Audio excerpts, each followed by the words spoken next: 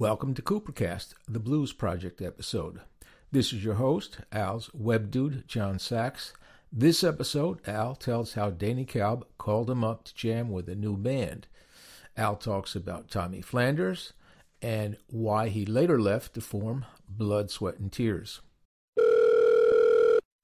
Well, the Blues Project is an interesting story. To the best of my recollection, started on the phone. And it would have probably have been Danny Kalb, who was the leader, the main guy in it. I knew who he was. I didn't really know him. I didn't know any of them. He called me up out of the blue and asked me if I was interested in jamming with them in somebody's apartment. I like stuff like that, especially back then. So off I went, and I'm pretty sure that I was the last person in. And we played, and it was fun. And I didn't have anything going, as fun as that. So I said yes and had a good time. And so it began, but it began a succession of people's apartments. Flanders was the singer in those early jam sessions? Yeah, but Danny sang also, and then later Steve and I sang. Tommy Flanders didn't last very long. But Tommy was interesting in that I don't know if he even had a place to live. And he had this girlfriend named Maxine. He was a tall guy. She was a short girl, a blonde. She was definitely taking care of him on every level, except then I think they lost a place to live. And so they'd come over for no reason at all. And he would ask if he could take a shower,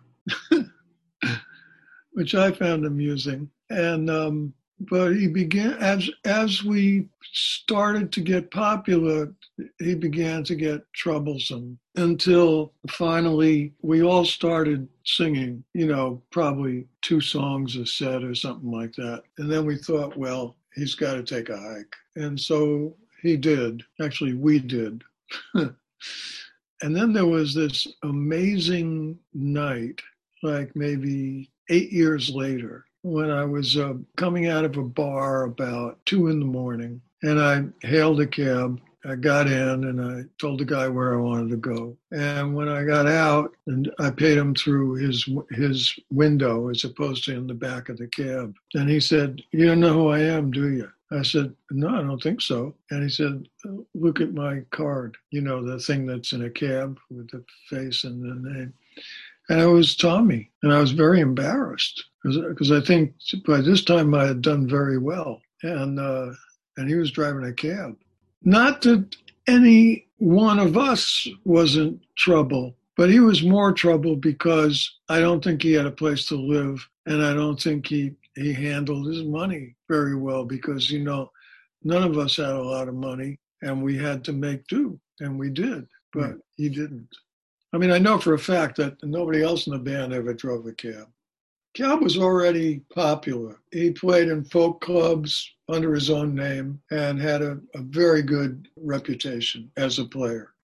Once we had the record out, we had a manager pretty quickly who went to school with Danny or somebody like that. And his name was Jeff Chase. So he took care of all the stuff. He got us the record deal. He got us a booking agent, and he was our manager for a really long time. And then there was a change in management, and Sid Bernstein managed us for a while, who was a gigantic promoter in New York. Like he did the Beatles at Shea Stadium. That's a big gig. You were not by any means strictly a blues band. That's correct. But we did enjoy playing the blues. But then we got a little bored, and so everyone started doing their favorites. And then Steve started writing, and he wrote that Steve song, great title. And I had been making a living writing songs, and not a great one. I wrote a lot of stuff. I became the principal writer. You obviously knew that Andy played flute to write Flute Thing. Well, I did that so that he had something to play. He also played in Steve's song. He played the intro.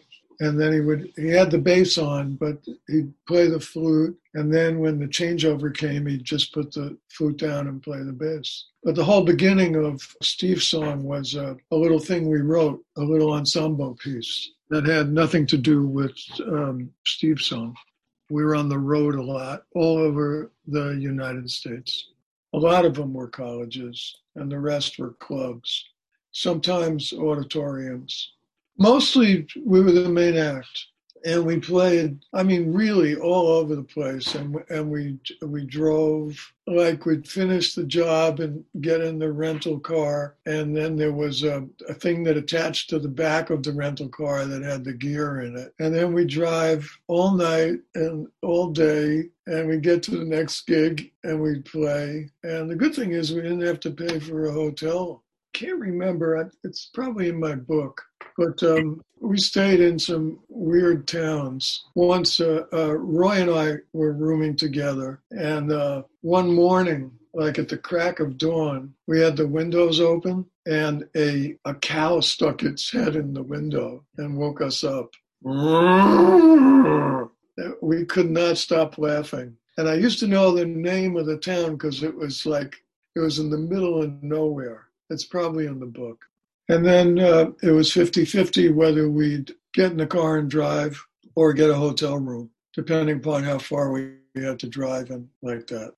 I'm telling you, we were used to it every night, unless we had a really long drive. And it would take us, 24 hours to get there. We weren't the only ones doing it. Everyone did it. If you were more popular than us, then you had a bus. We didn't have a bus. Sometimes we'd fly if the money was right, but the roadie had to drive.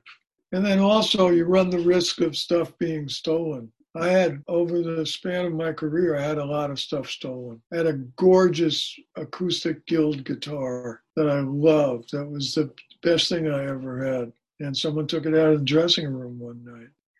Yeah, I was playing, what was that called? A Farfisa, Farfisa.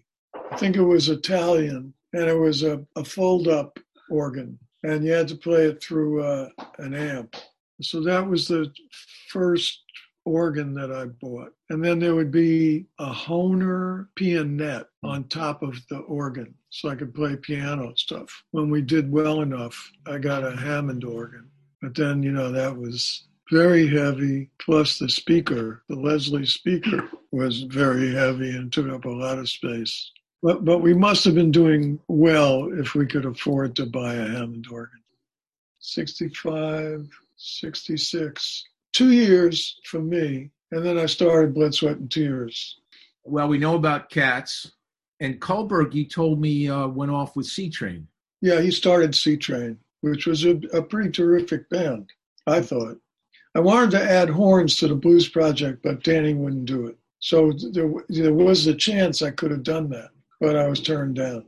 Danny was the leader of the band. When I left the band and there wasn't Blood, Sweat, and Tears, at the Monterey Pop Festival, I was the assistant stage manager, and they played there, the Blues Project. I think half the band wasn't talking to me, so there was that. So that was an interesting experience. I actually had a great time that weekend. I have some amazing photos from that.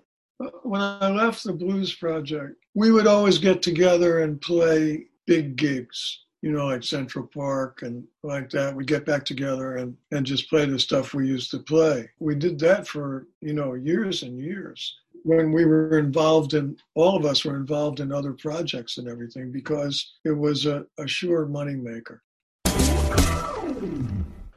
This has been Coopercast, the Blues Project episode. Look for more episodes coming up.